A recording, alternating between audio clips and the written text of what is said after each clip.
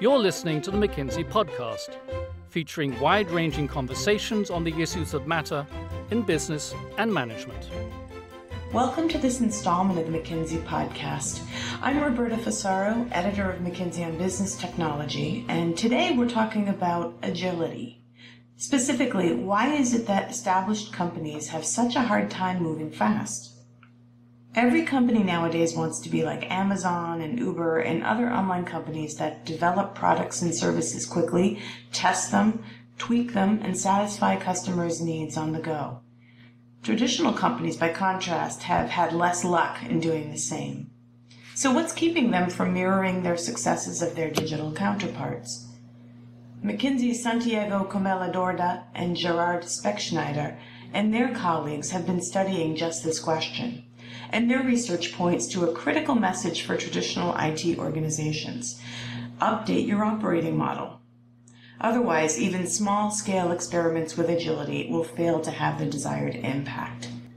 Santiago and Gerard are the authors of an operating model for company-wide agile development, and they're here to speak with us today about their findings. Santiago and Gerard, thanks for joining us. Good morning, Roberta. Thank you very much. Thanks so much, Roberta. So a lot of people use this word agile in different contexts to mean a lot of different things.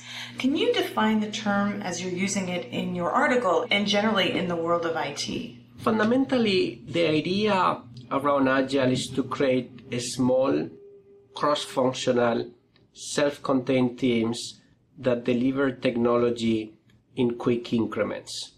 And because they're self-contained, they feel accountable, and that's truly the magic of agile, a team that really feels accountable for the outcomes they're producing. So very simple concept. Obviously, deploying that principle in the context of a complex organization is not easy, but the concept itself is quite simple. It's a straightforward principle that basically builds on principles that feel very intuitive. The fact that if I've got a persistent team, folks who work together for a longer period of time, not just the IT folks, but they work together with the business together, and they get to know each other. They know how each other's organizations work. They know how the individuals, what their strengths are, what their weaknesses are. The fact that such a team becomes more productive feels very intuitive. It seems as though when people think about agile, they think about internet companies. I'm wondering, why is it so easy, or why does it seem to be so easy for internet companies to be all agile all the time, and so hard for brick and mortar companies or traditional businesses to do the same? What are some of the impediments to agile that some of these traditional organizations face? My take on it is that a lot of these internet companies or digital natives, organizations who grew up in this digital day and age, basically have a big advantage in not having the legacy along a couple different dimensions. First of all, they don't have the application architecture legacy. There are no monolith applications, and everything typically is being defined in a pretty modular fashion with lots of microservices, APIs, and which allows you to make changes to a specific component of your application architecture, and you can test it and release those features quite fast and without having lots of dependencies on other parts of your application landscape.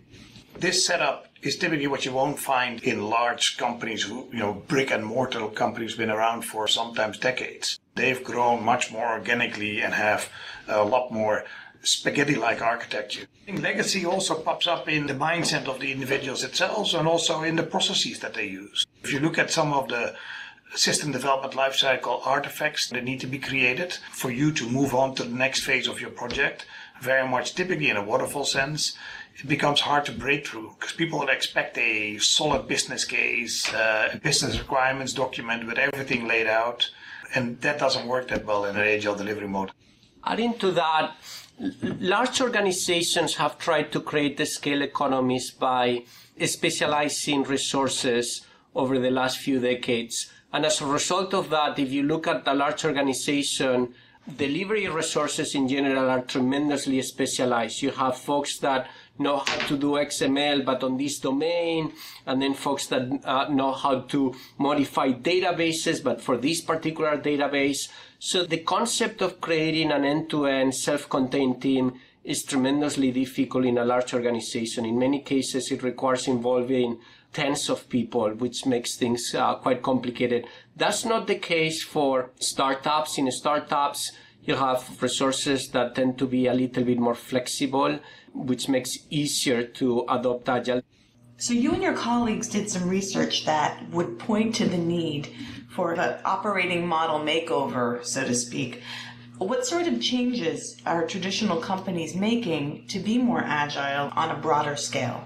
Many organizations have been trying to just change teams and processes, and that's insufficient to really become agile more holistically. So what we see organizations doing these days is to reorganize themselves, to move away from the silos that were effectively governing their org structures in the past. They are also modifying quite a few enterprise processes. So, for example, the way you source work to vendors, the way you staff teams, the way you do budgeting and planning, those kind of enterprise-wide processes are being modified to really accommodate Agile. Finally, the way you think about the technical architecture is we are seeing quite a few modifications on that as well. So just to give you an example, the concept of having more decoupled systems is extremely important as you move to Agile. It's interesting to see how pretty much every organization, certainly every Fortune 500 organization, has been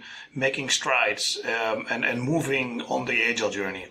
And what we've seen happening is that many of these professional IT shops know how to do an Agile project. They know how to take a team and have a small series of individuals, a small set of folks, basically operate in Agile mode. So at a team level, we've seen quite a few organizations be successful. But when you lift it up a level and you think about Agile at a program level, and certainly when you look at it at Agile at an enterprise level, that's where some of these components that Santiago talked about becoming really quite complicated. And so the concept of organizational structure, processes that also involve non-IT parts of the organization, for instance, around funding or how to onboard and resource individuals to do vendor management, when it gets outside of the realm of IT and you really have to take the whole enterprise and become an agile organization as a whole, we find that the biggest barriers for success here are around the organizational structure, around how to resource. And if you solve for that, then you're really able to get to Agile at scale. In the article, you talk a lot about these sort of 4 success factors. We'll call them that, potential success factors. And one of the most interesting to me is this idea of improving interactions between business and IT. It's a perennial issue, one that a lot of people face in a lot of different contexts. But in terms of creating Agile at scale, how important is it to kind of get that business IT interaction stronger or to improve it to a larger degree than perhaps it already is? You're absolutely right. This is a perennial issue and it's top of mind of many CIOs as well as business leaders. And what I think this Agile philosophy really allows you to do is to create a much more intimate relation between the business and IT. By aligning your development teams, by aligning your cross-functional teams, not just development, but including operations, including testing, including perhaps even designers, bringing those teams very close to the business. Having a product owner be the representative of the business lined up against that team creates a real intimate environment where you can make really good prioritization of features, where you can really align effectively on the type of requirements that you really need. And that's where I think in many ways co-ownership starts to happen and people have a joint responsibility and a joint accountability to make it happen, as opposed to the old-fashioned model where a lot of the requirements almost get thrown over the fence and IT is trying to kind of read between the lines on what the business really wants to make happen. Software is eating the world and the business is becoming technology. So getting the business really interact more closely with tech is highly beneficial. It makes the business more savvy about what can be done and what's kind of undoable from a technology point of view. And that kind of expertise, that cross-pollination between the business and technology is tremendously beneficial on the way you structure your operations and you organize your business strategy. Again, looking at the article, and one of the other success factors you talk about is this notion of orienting teams around products versus projects, allowing for broader at-scale deployment of Agile. It sounds like a simple concept, but how simple is it actually to achieve? In certain areas, the product, whether that product is a user journey, a customer journey, or a commercial product or whatnot, it is relatively simple to create this kind of cross-functional, self-contained team that owns the product end-to-end. As you get closer to the core of technology and as you get closer to the systems of record, it becomes more difficult, and in many cases you need to actually define products that are technology products, that are really systems that provide services to the rest of the organization. So kind of that balance between business aligned products versus technology aligned products is one of the key success factors and one of the most difficult decisions that you need to make as you move to Agile. The challenge that you find is indeed in a lot of these shared capabilities that a lot of different business users, leverage. So if you have a business unit, multiple business units that all use, let's say, a payment system, and how do you find out payment as a platform almost, and using those feature teams or those agile teams supporting multiple business units, that's where things become a little more complicated, because then you don't necessarily have one product owner. You might actually have multiple product owners who represent multiple businesses and help understand what your payment features are that they really need. So thinking through what are the business line products and the feature teams around it, but what also are the shared or more platform capabilities that you have supporting multiple business units is not straightforward. Can you share some examples of the positive outcomes that some of the companies that you looked at in your research are achieving through Agile, deploying Agile at scale or changing up their operating models to some degree? It falls out in at least 3 different categories. And the first one is around those feature teams becoming more productive. They're becoming more efficient. And this is really measured in a kind of a 2 to 3x type increase. And it's not... It feels very intuitive. If I've got a team that's working together from release to release, from sprint to sprint, it's almost like I have a sport team, a series of folks playing basketball, and they show up for training every week, and they show up for matches every week, and they get better all along. As opposed to the old model where you basically put folks together for, let's say, one game, and then you switch out the team for the next game. It's very intuitive that these folks will become more productive, and it's truly there. I think the second dimension is all around throughput.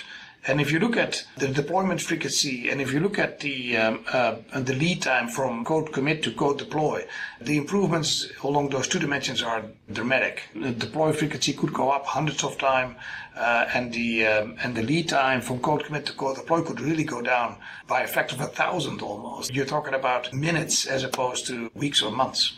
And then finally, I think it's around resilience.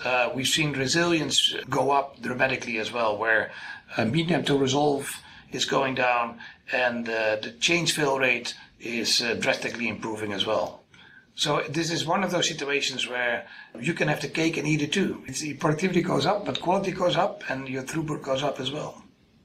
If I may illustrate it with an example of a client of mine. On this client, technology was seen as the long pole, and kind of the business had all these visions on what they wanted to do, and always the challenge was technology deliver. I've seen 2 fundamental changes in that organization.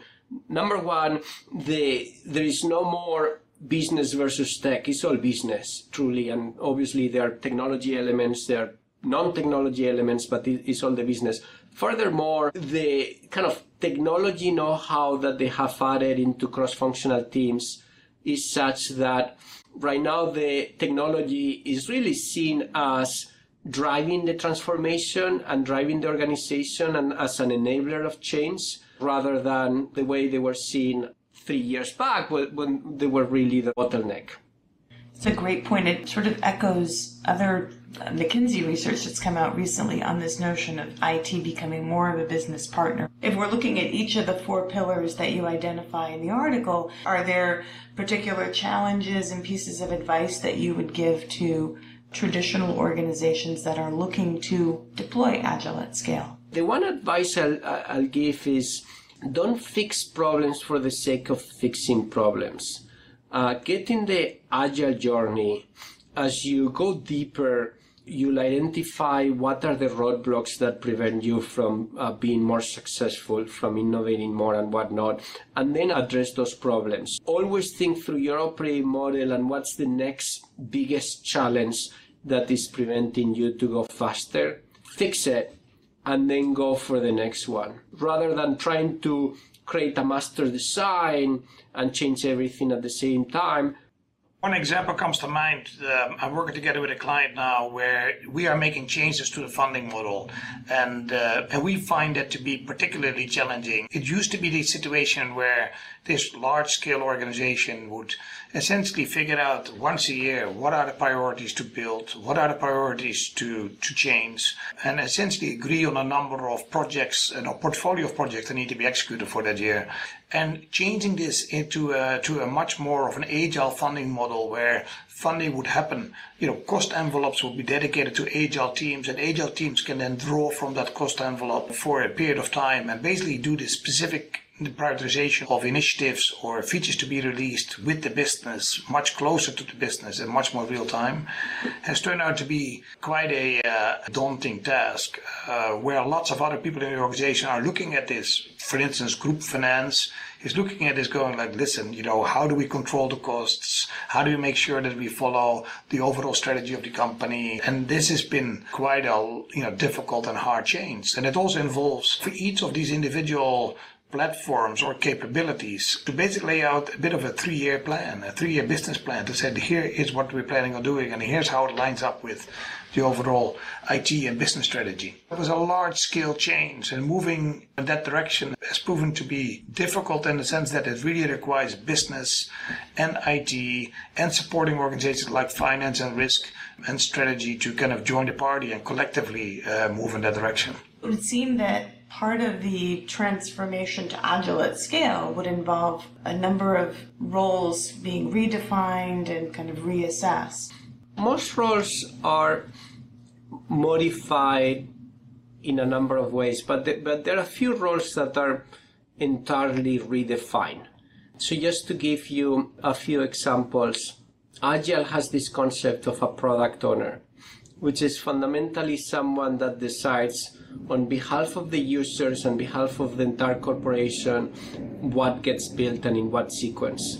Easy to explain, but reality is that organizations don't have a role like that. They have many stakeholders, all with a voice, all providing input into the team on what needs to get built. So the concept of empowering a single individual to make those decisions is entirely new for organizations. The role of a Scrum Master is new. The role of frontline managers changes fundamentally because typically on IT, frontline managers were responsible for delivery, and as such, they would effectively tell people what to do to kind of be able to produce a piece of software and release it into production. If you want to create empowered teams and self-managed teams, that role obviously needs to change. Along those lines is that what I find fascinating is to see the change happening even on the core development side of the house, where people used to be a developer and a developer in a very specific technology. You're a .NET developer, Java developer, or a COBOL developer, and that's what you would do. You wouldn't touch the other systems. And we've seen that concept of just being a very deep technology expert on that specific language and that specific application change, where folks become more of a software engineer. And the concept of engineering would then include a real need to understand testing really well and a real need to understand operations really well. And frankly, also to be much more versatile in understanding, kind of the traditional business analyst role, and so that you can translate the business requirements into what is needed from a technical perspective. So what you see happening is that the profile of these individuals Traditional developers that has a strong vertical leg, they become more T-shaped in the sense that you would expect in an agile setup a more pronounced horizontal expertise as well, where you start combining dev, operations, testing type capabilities in a single engineering role. That's a really interesting piece of the whole of the article per se, and then also of the whole discussion. So thanks so much for talking with us today. Thanks so much, Roberta. My pleasure. Thanks so much, Roberta. To read the article, An Operating Model for Company-Wide Agile Development, please visit mckinsey.com. You've been listening to the McKinsey podcast. To learn more about McKinsey, our people, and our latest thinking, visit us at mckinsey.com or find us on LinkedIn, Twitter, and Facebook.